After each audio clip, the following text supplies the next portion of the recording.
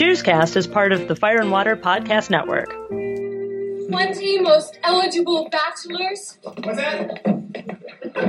Boston Magazine.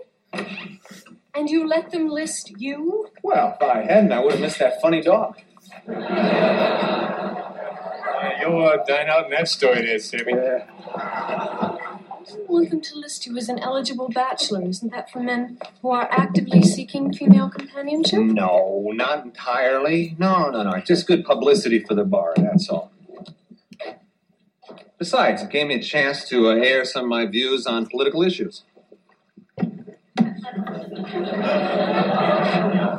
What political issues did you air views on? I told him I thought nuclear war would be bad news. Oh, Sam, you've stirred up a hornet's nest there. Really? Well, I can always say I was misquoted.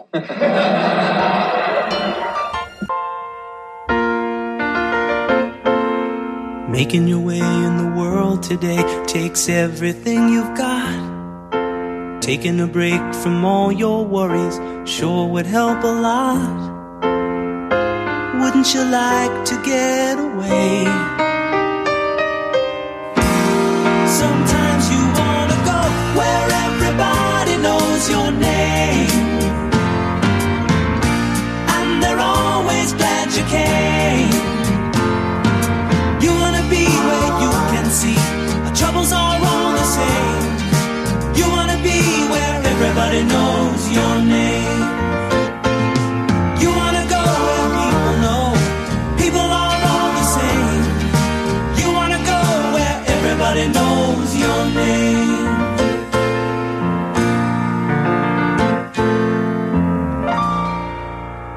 Hello and welcome back to Cheerscast, the podcast where everybody knows your name. I'm Ryan Daly, and we have made it to the end of Season 2. And for this very special occasion, I went back to the beginning, the same 3 guests I had on the pilot episode of Cheerscast, so this could be the best reunion special ever. Unfortunately, none of them were available, so I got some other guys.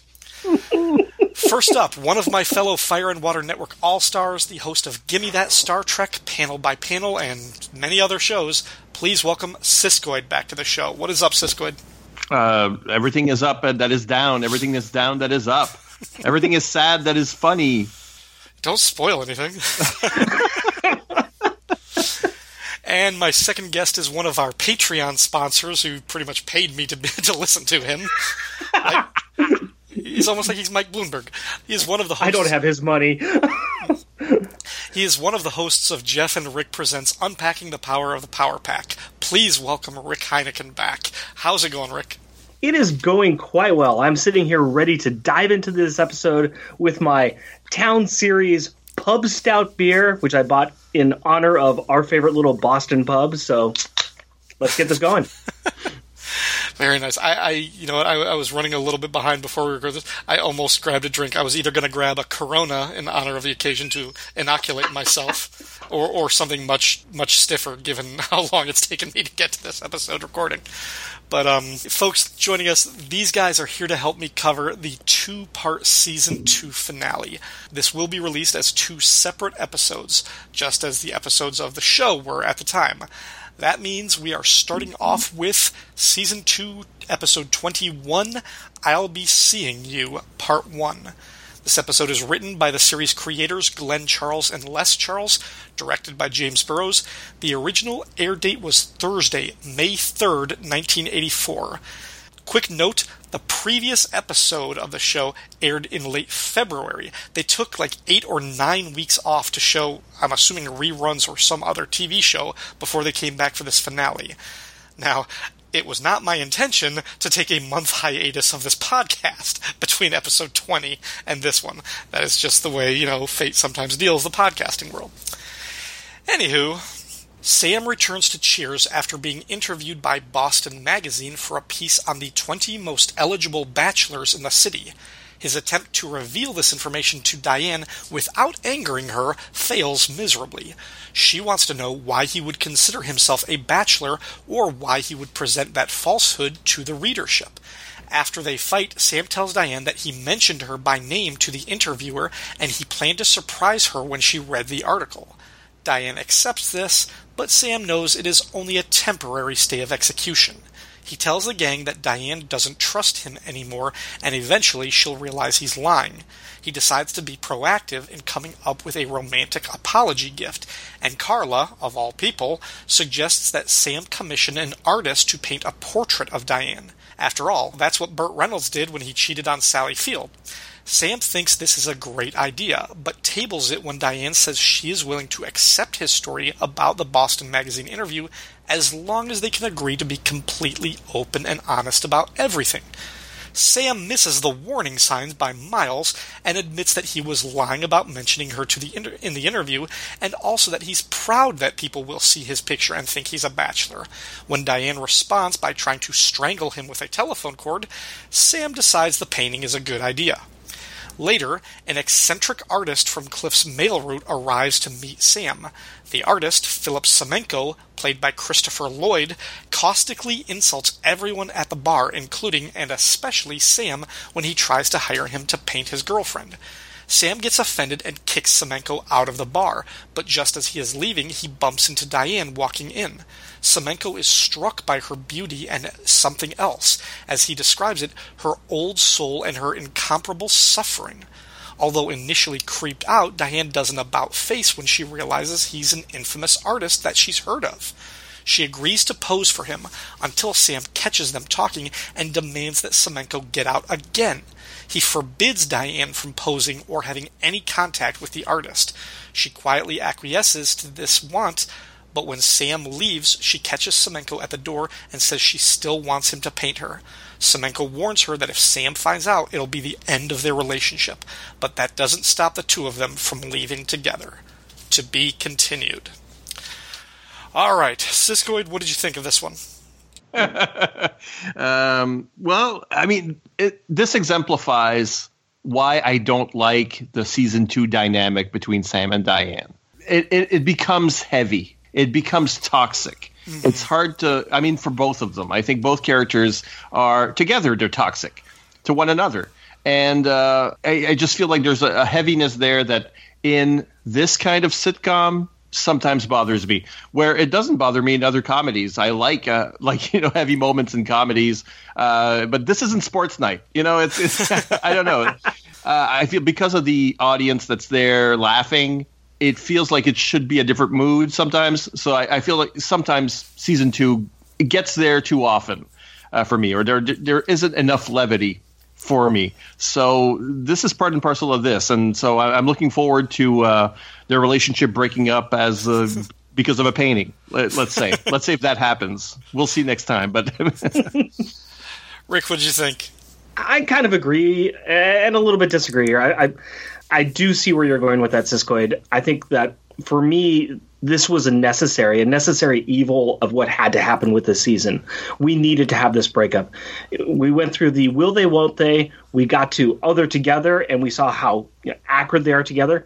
In order for the next stages of whatever the show is going to be and whatever relationship they're going to have and whatever else is coming in future seasons, we needed to get out of this relationship and discover what else was going on. It does not make for a funny comedy, but at the same time, it is the necessary evil to move the plot along and to keep it an interesting show. I don't know how they could have tried to paint this, pun not intended, in a way that would have been more of a funny way for them to break up or to leave. They needed to really dig it down this deep and say, this isn't just their normal fighting. This isn't just the normal bashing that they've done against each other. This is getting into more serious territory. Yeah, I mean, well, they haven't broken up yet as far as our listeners go. Right. So, but yeah, they're definitely tottering. I mean, it's pretty apparent, after Sam gives her the news and she kind of walks away and he just feels so spent and exhausted when he's walking back to the bar. And he doesn't trust her to believe his lie because she doesn't trust him not to lie. I mean, when they're at that level of the relationship, it's like, this is not good. You do not belong to each other and or belong with each other.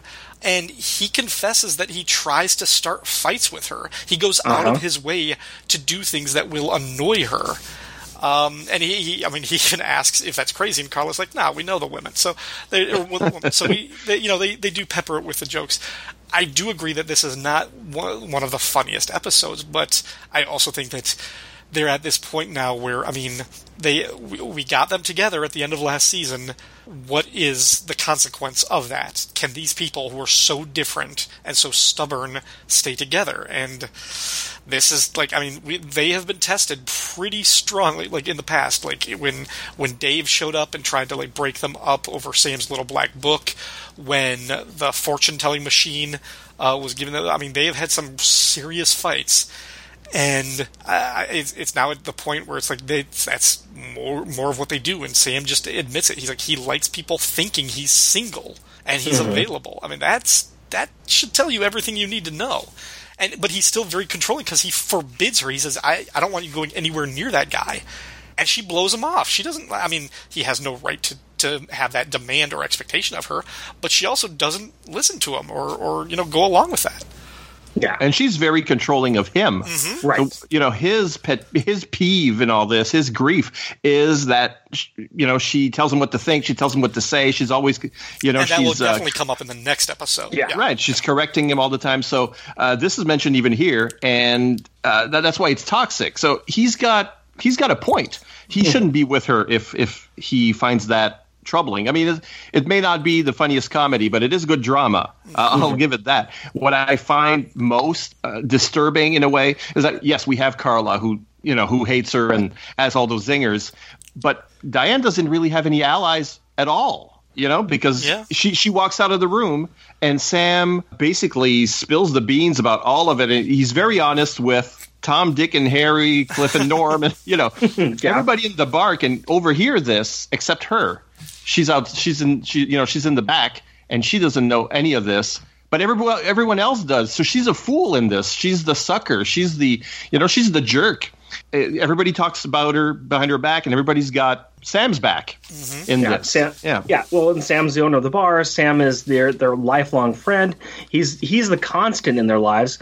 Diane is still seen as the new one, just another waitress. She's still the newest part of the gang of everybody that's there. And the closest confidant that she does have would have been Coach. But even though Coach is a good ear for her to cry on, he still is loyal to Sam, and he'll always be loyal to Sam. Yeah. Something else that has also come up in previous episodes is that she has tried to change her. She has tried to make subtle, small changes to fit in with the group and to kind of be more with them and to relate more to them. And have any of them, other than Sam, by inches, made accommodations to try and understand her and her life and everything like that, and be more like that? It's just no. She is. Unless she had a major personality shift, she would always be the outsider there, just because of her interests, her inkling, her upbringing. I do want to. This will keep coming back to their story and this whole fight, which dominates this episode. But kind of just taking things a little bit in order. We start with this teaser. Coach is heading up a Cheers picnic. He needs to find chair people for the various, projects and committees for this picnic. No one volunteers, so he has to do it all himself. Let's go ahead and clarify that. Nobody moves. It is the most dead-looking crowd you've ever seen in your life. Yeah. I gotta admit, I was watching that, I was like, this really isn't that funny. It's really kind of a forgettable and unremarkable teaser. Nicky Colasanto is he's lovable, so you watch him for it, and he does his best he can, but it was just kind of, at the end, I'm like, all right, there wasn't really anything to that, like the different committees, and he ends up, because nobody volunteers and nobody moves, he just picks so that he's doing everything. Except the only thing that saves it is the callback much later in the episode, when Semenko walks in wearing this Native American or Arapaho ceremonial tunic or something, and he announces himself by saying, "I am here to pander to the taste list." And Coach says, "Oh, you want to head up the food committee?" I was like, that one callback was like, okay, that kind of made the teaser all worth it. So. And then in the next episode, they do more with it. But I think that the only way that works at all is the fact that Nick sells it. Yeah, he sells it hardcore, and it's a testament to his ability to sell a very tough scene that it's hard to get a laugh out of, but he still got laughs out of it. Yeah, Yeah, I think the writers are very good at making these little bits thematically consistent with the rest of the episode. And we'll see that happen again in the next one with a different bit, with a different recurring gag. But in this one, the fact that the entire group does not move, does not help, and I've been that guy, I've been coach. Nobody wants to help, is a little bit like the way they're treating Diane in this. Yeah. It makes me hate the bar. It makes me hate the patrons because they do not throw a lifeline to Diane. They do not help Coach in this picnic thing, which is apparently for them. It's the same kind of apathy that's going on in both cases in a way. So the writers are always kind of doing this, or in the better episodes, they manage to weave that in. So funny or not funny, the bit is not like an orphan. It is part of the episode. It makes sense. Yeah. Then, once Sam actually arrives, he tries to slide by the fact that he did this interview as an eligible bachelor, and he kind of tries to distract Diane by speeding past that to tell her a story about seeing a dog walking upright on hind legs. And he's like, if he hadn't done the interview, he wouldn't have seen that funny dog. And I love it. Cliff kind of comes back. He's like, hey, you'll be dining out on that story for years, Sam.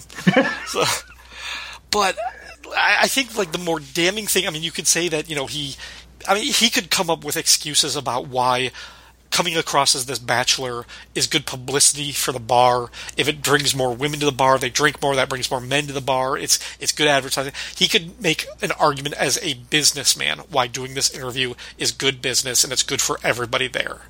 But it's not going to that's not going to fly, and he knows that's not going to fly. And maybe he knows that's not going to fly because he didn't even try it. He didn't tell her before he did this. He didn't say, let me do this as a way to get attention for the bar. Diane knows, or she should know, how much local celebrity is really important to him. He's been over that before, how much he likes to recapture that celebrity that he had when he was a baseball player, and how every time he gets a chance to be interviewed or reflect on those good old days of his pitching, he lives for that. And if this could be just a fraction of that, how important that would be for him. But he doesn't tell her. And is it just because he doesn't trust her? She wouldn't... Yeah. And that's what he says when he's having the meltdown in the bar there, where he says, I can't even lie to her anymore. I can't do this. He knows what the conversation is going to be. If he came to her ahead of time and said, I'm going to do this, as soon as he said that he was going to do that interview, it doesn't matter what story he had on the back end saying, I need the celebrity. I like being looked at. I want to do it for the bar. I do it because I like women look at me. It doesn't matter what he's going to say. It's going to get stopped immediately by Diane, and she's going to read him the riot act. That's what's in his mind. He's seen it happen. That's what he knows is going to happen. And I'm not defending him on this at all. I'm just saying that's the story that he already knows is going to happen. So why bother? He'd rather try to lie about it later on. Yeah, it happened recently with the ski trip. It happens quite a lot, especially in the back end of the season. So, of course, that's what's going to happen. That's why he lies about it. Sure. I do like his line, though, that he keeps saying that he's doing a cheesecake spread, and that no, it's actually called beefcake, and then Carla's retort, well, if it was you, it would be a crumb cake. Yeah, Diane's like, if I did it, it would be cheesecake. Yeah. And Carla's like, well, if you did it, it'd be crumb cake. In this episode, we get the first mention of the Hungry Heifer restaurant. This will, be throughout the whole life of the show, Norm's go-to place, the Hungry Heifer. And here he says that it's a brand new restaurant. Later in the series, I'm pretty sure they contradict that. They retcon it. It sounds like it's been there for a long, long time, but I don't remember specific years or dates. But I want to say, it was. I think they contradict that later in the series.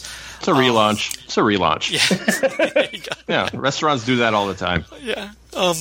And Norm is completely unimpressed, and it's kind of funny because, throughout the shows and later on the series, we'll hear his kind of fidelity to this place that is completely unwarranted and unjustified, which is funny because we do see it here, how unimpressed he is. He hates the service and the food. This is consistent, but what is he? He's like, the food was just barely edible and everything, and they're like, well, why don't you send it back? He's like, oh, the service was terrible. By the time, anybody came to ask me how it was, I was finished eating. So... Legitimate.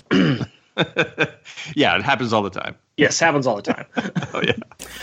I did want to point out, before Norm hits the bar, or no, I think it's, before Norm hits the bar, or after he hits the bar, where he's going around, he's having the conversation. At the beginning, he starts doing a little dance with Cliff, where Cliff's beer is empty, and he just swings by, grabs it, fills it up, and then as he's going by, hands it back off to Cliff. Later on, Cliff has walked back around the bar, he's finished his beer, and once again, they're not saying anything, he's not even holding out the beer, it's just Sam walks by, and it's like he's doing a dance again. He grabs the beer, fills it, cleans it, fills it up, puts it back out in front of him. It was very fascinating to watch how effortlessly he did that. It was, yeah, there's like a fluid gracefulness to how that they pull that off. Yeah, and it's the just whole bar. It's part of the choreography of it. Just Carla walking by, just the right second to do the line. I mean, that's it seems easy, but it really isn't. Mm-mm. Yeah, I mean that's chalk that up to the directing and the actors too, because I'm sure they practice this like crazy, and it gives them something to do, and I know just from hearing and like listening to actors and my very, very limited experience with it, actors like having something to do as a distraction as much as just like a physical activity to help them embody the character, so they're not just standing there giving the lines, but actually living in the moment, being present with the characters. Having that physical activity makes it just feel that much more authentic and that much more real, and just it gives it that extra charge that makes you watch that much closer. So, it makes you feel like this bar is this living organism, that Sam knows exactly when his customers are going to be finished with their drinks. He knows exactly that they're ready, that they want another one, that they aren't going to go anywhere, and they know that they've got their hand out so far. He's going to come and grab the drink. It makes it fluid and lived in, like you said. Okay. Now we got to talk about Christopher Lloyd. Yeah. I'm going to just jump right out here. I have not watched these for a long time. I did not remember this at all. I didn't remember any. I remember kind of the overall idea behind it. I went into this not knowing that Christopher Lloyd was in this episode. When he showed up, I had to pause and just stop the video. I'm like, hang on, wait, what? Christopher Lloyd is in this? Because he walks in and you know instantly that that's Christopher Lloyd. Mm-hmm. Well, Taxi alumni, right? Yeah, he was one of the many alums from Taxi who came onto the show. I mean, this is a year before Back to the Future? Back to the Future? It's just 1 year before Back to the Future, right after Taxi, but he is kind of at the height of his career at this point. Mm-hmm. Mm-hmm. He's done a lot of big movies at this point in time, and he's pretty well known. And actually, apparently, his dad was one of the writers on Cheers, too. David Lloyd? Are they related?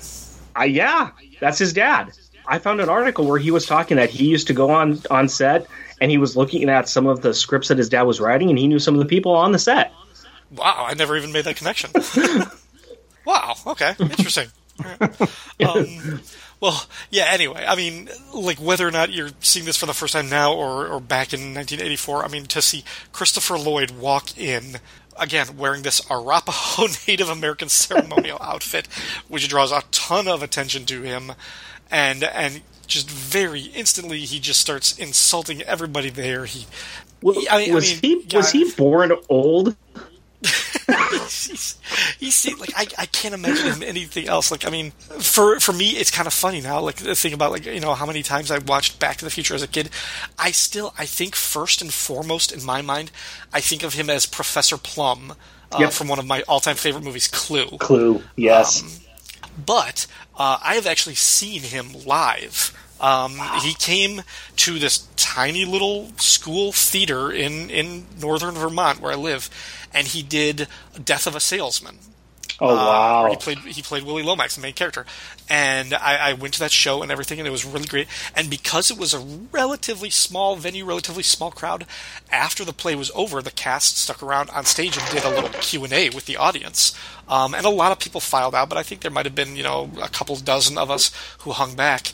And I felt very good about it. Like, I actually got a chance to ask a question of the audience, or of the cast. And I was like, you've been touring with the show. You've done, however many, 50 performances at this point. I just kind of want to ask, as a point of comparison, how would you rate us as an audience versus the other group that you have? And I just remember, like the cast kind of laughed, and I was watching Christopher Lloyd, and he didn't answer me, but he kind of smirked and laughed and, like, shook his head, and I could just tell he was kind of thinking, I was like, that was a smart-ass question. And I was like, got him! I did like a little fist bump, and that was a high point for my life. Yeah. I thought he was it was just amazing how he came in and he took over the bar and how he actually performed as a pretty impressive straight man against Sam. He was the butt of the jokes. He didn't have any real jokes himself. He was playing the straight man for a lot of other things that were coming at him, and he did it so well. So I was pretty impressed with that. Yeah, like the few times when he does like say something, like he has this sort of like acidic, biting quality. Yeah. It's just like dripping with contempt for these people. And you see it when Sam comes out and like just tries to talk to him like, hey, like every other guy, like just like puts his hand on him, just kind of like tries I to don't like to be touched. Yeah. And Cliff is like, oh, I grok that. And what did Carlos respond? She's like, something tells me neither of you have to tell that to a lot of people. Yeah.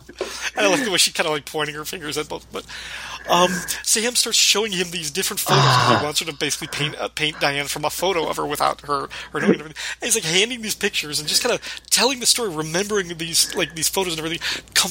Sam is completely oblivious to the fact that this guy is so unhappy and so unimpressed. He's just like Sam does not like see him as a real artist. This is just like a novelty. Like this is like some guy that you hire out of a TV guide, or that comes up later on. But yeah. Just like the look that he's giving him, and when Sam is handing him these pictures, and they just flutter to the floor because Semenko doesn't even take them from his hand. Going back to what Sisko had said before, it's a callback to earlier on in the episode when Coach was asking people for volunteers, and it was stone. Everybody was a statue, and Christopher Lloyd's doing the same exact thing, just not reacting, just that angry look on his face, not moving at all, and it's perfect. Yeah, he's part of these cultural elites that show up on the show, that are part of Diane's world, but not the rest of the world. So I think I don't think that's true that he doesn't have any jokes. I mean, it's just that his humor is very sarcastic, and he does have my home run. So I'm going to say he does have a joke that will hold. And I wasn't explaining it correctly. It's no. He doesn't have the wacky kind of jokes. He's doing the straight man jokes, and I mean, the things he puts out works great. It's just that's a hard cast to be, playing that role of straight man with, and he does it like he's been part of the gang. Yeah. Well, they're doing an interesting thing with the artist trope, because on the one hand, you've got the bar who are expecting things of an artist, where they're tapped into the cliche of the artist. So they're saying things that relate to that caricature of an artist. But he's not that caricature. He's an entirely other caricature. He's still another cliched artist type that is, bigger than life. But he's not the cliche that they're expecting. So they're both being stupid by believing things, they don't know the art world, and so it makes them seem really ignorant. Mm-hmm. But at the same time, he can still be a humorous caricature, still a lampoon of the artist. So there's enough there. The writers know enough to create two artist caricatures in there. And I think that helps to work with what happens with Sam and him at the end, where Sam just doesn't like the guy. And Sam, we've seen Sam get along with anybody. I mean, he can get along with Harry the Hat. And this guy just rubs him extremely the wrong way. He's like, okay, you look down on us even more than Diane looks down on us. I mean, you've got nothing in common. You're a different animal entirely than us. Yeah, I was, as you guys were describing that, I was almost thinking like part of him, he's almost functioning like Carla in terms of the kind of humor he has is meant to poke their balloons. He's chopping away at them and attacking them, but he's not on their side ultimately the way Carla is. Right. He is just like that outsider. He's like, like as Sisko said, he's kind of from the other world, almost more like Sumner, except he doesn't have the sort of refined, necessarily education of that. He's just more angry and resentful. Carla does it for fun. This guy means it. Yeah. Well, he hates the fact that he needs to do commissions. Yes. Yeah. He actually says something. He's I was doing this for a commission. Yes, I'm not above that type of thing yet. Yes. Right. So he's considered a genius by Diane when she meets him. She already knows who he is, so he already has a name for himself. But but at the same time, he can't live from his art, which is very rare. In fact, so unless he gets these really big grants from the government or from the Guggenheim or something, he's going to have to do stuff like this. Well, what did Cliff say? He's like, I just happen to know that this guy received a check for something like $25,000 or something like that to the cent. He knew the exact dollars and cents. Like, and Sam was like, how do you know how much he got? The check was. It's like, well, it just happened to pass in front of a 300-watt bulb as I was putting it in the slot. Well, if I just gotten that check, I probably wouldn't be accepting commissions from this guy from a bar right away. He might be. That might have covered everything else leading up to that point. He's living paycheck to paycheck. Yeah, probably. I mean, he's living large. Yes. I mean, in 1984, that's a lot of money. But he's also, he's an eccentric, and he's probably wasting money on other things, and he probably had debts. He's still got to. No, that's in the next episode. He may have some lawsuits that are still pending. There are more layers. There are more layers to appeal between his character on the next episode. But just like the fight. I mean, once Sam kind of gets his number, he's just like, he's like, get out. He is like so offended by this guy's just elitism and smugness, and just Sam probably is feeling like he gets enough of that from Diane.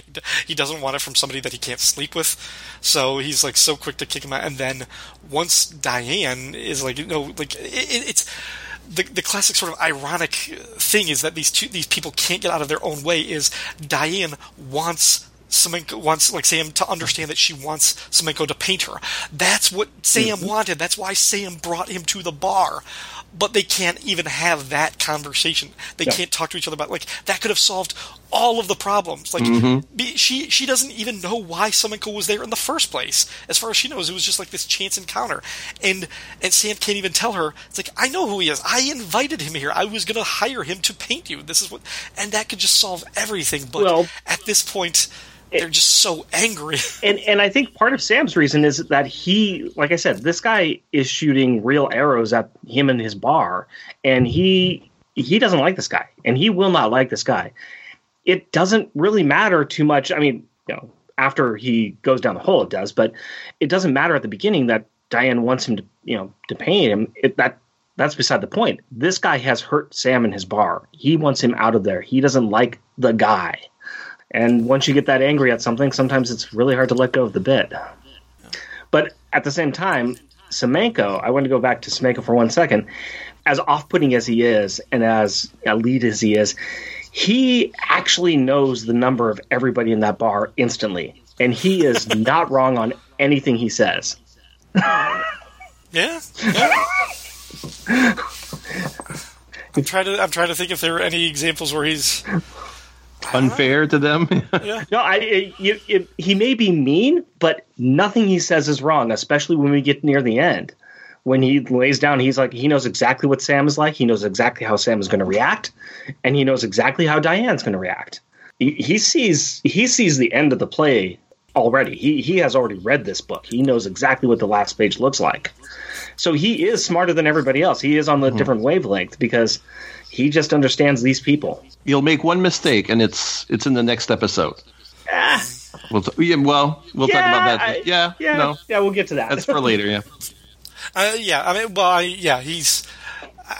He, as an artist, he has an understanding of humanity and human nature, and that's kind of what he observes about these people. But before we get into our superlative categories, anything else that we need to touch on this episode? I mean, this episode is comparatively thin. I mean, it's dominated by the one fight in the beginning that takes us all the way through, and then the second half is just the issue with the artist. So there's not much of subplots other than just the teaser and the issue with the picnic and then with the hungry heifer. There is a very interesting parallel that could be pulled between the entire conversation about Bert and Sally and Sam and Diane. Well, how does she describe it? That, she doing it like Sally was mad that Bert was doing another movie with Lonnie, or so she had. Yeah, she and then he still are.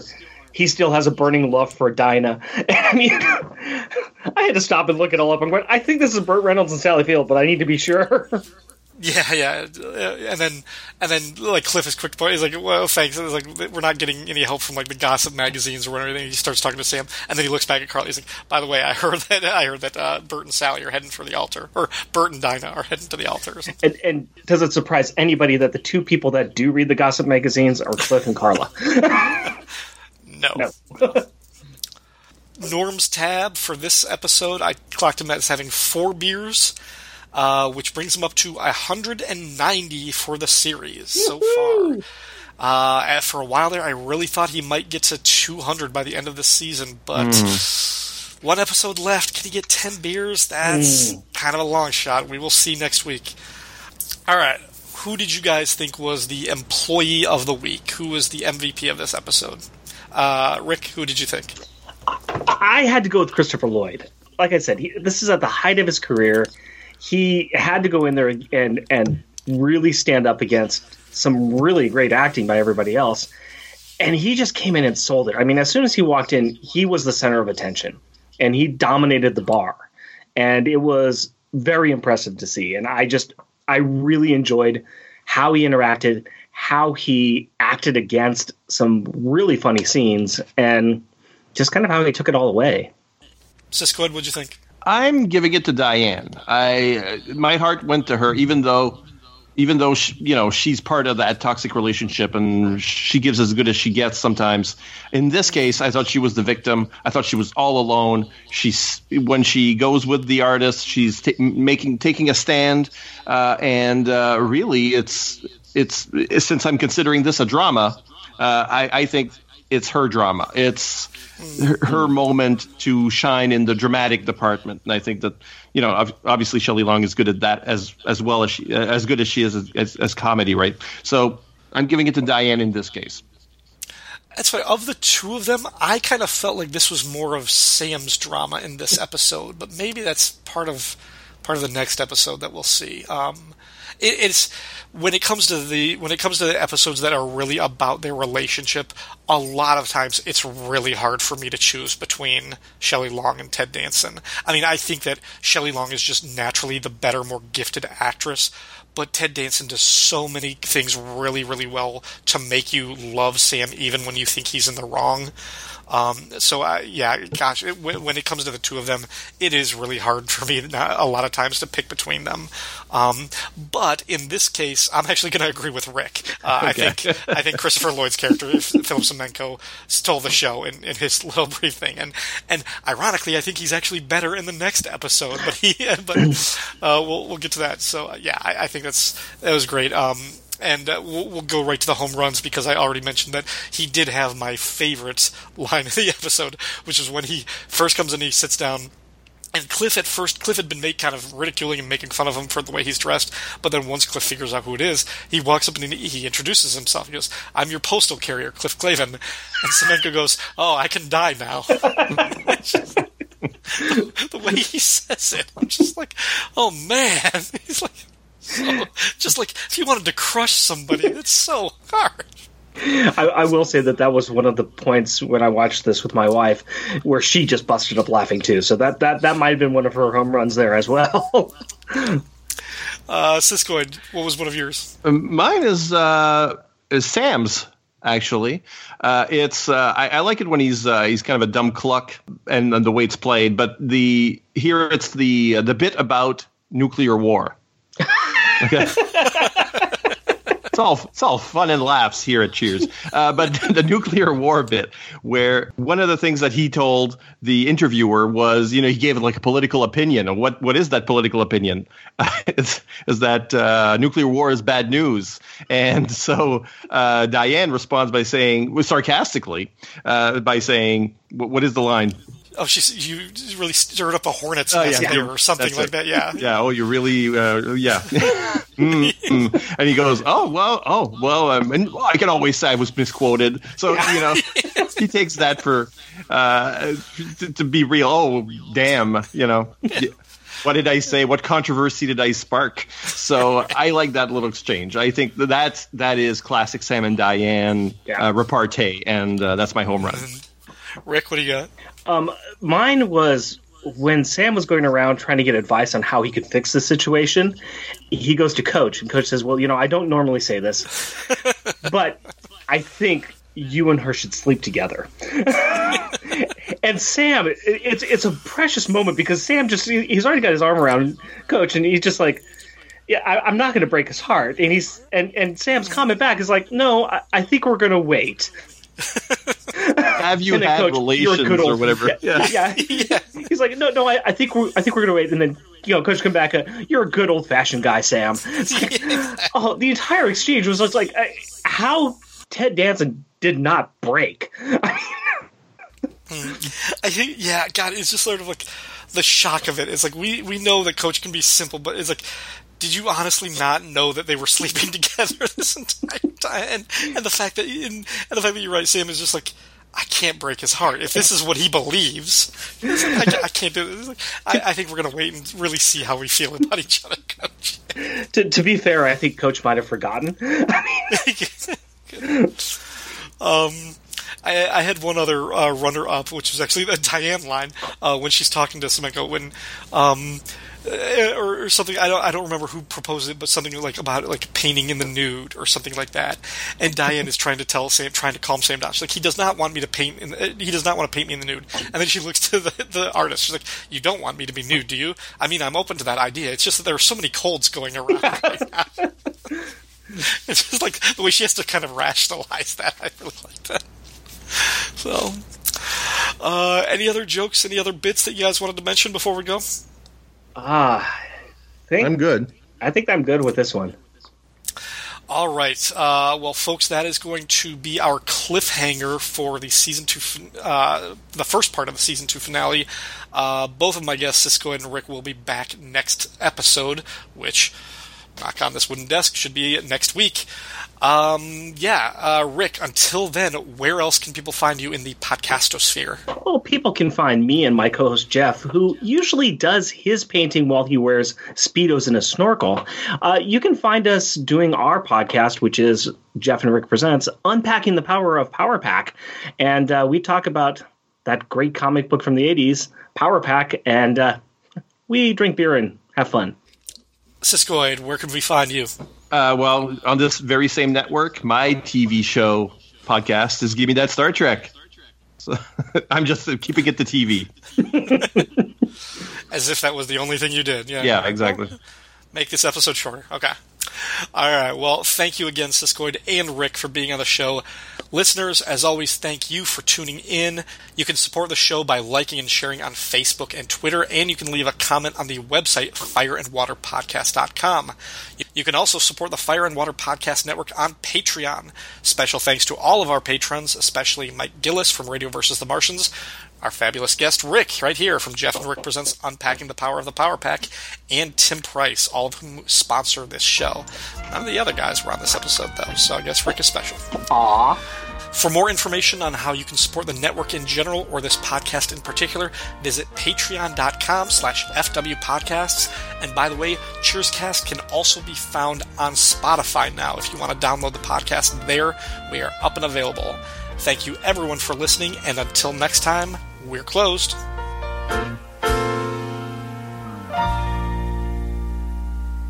You heard this clown before? Yes, of course. He's one of the most promising young artists in the country. Someday he could be great. Oh, come on, Diane. If he was a great artist, what's he doing alive, huh? Now, for goodness sake, will you stop? This is a chance in a lifetime for him. Can't you see how fascinated he is by me? I must start our sessions tomorrow. Maybe tonight. Maybe now. Whoa, wait a minute here. Don't you see what's going on? He's going to invite you over to his place, ask you to go all nuded up. Hey, that happens to be my territory, fella. Don't be silly now. Of course he wouldn't want me nude. But even if he did, I'd do it. The man is brilliant. You don't want me in the nude, do you? God knows I'm open-minded about that sort of thing. It's just that this time of year there are so many colds around. I paint the soul, not the body. To me, every soul is naked. The weirdo walks. Come on.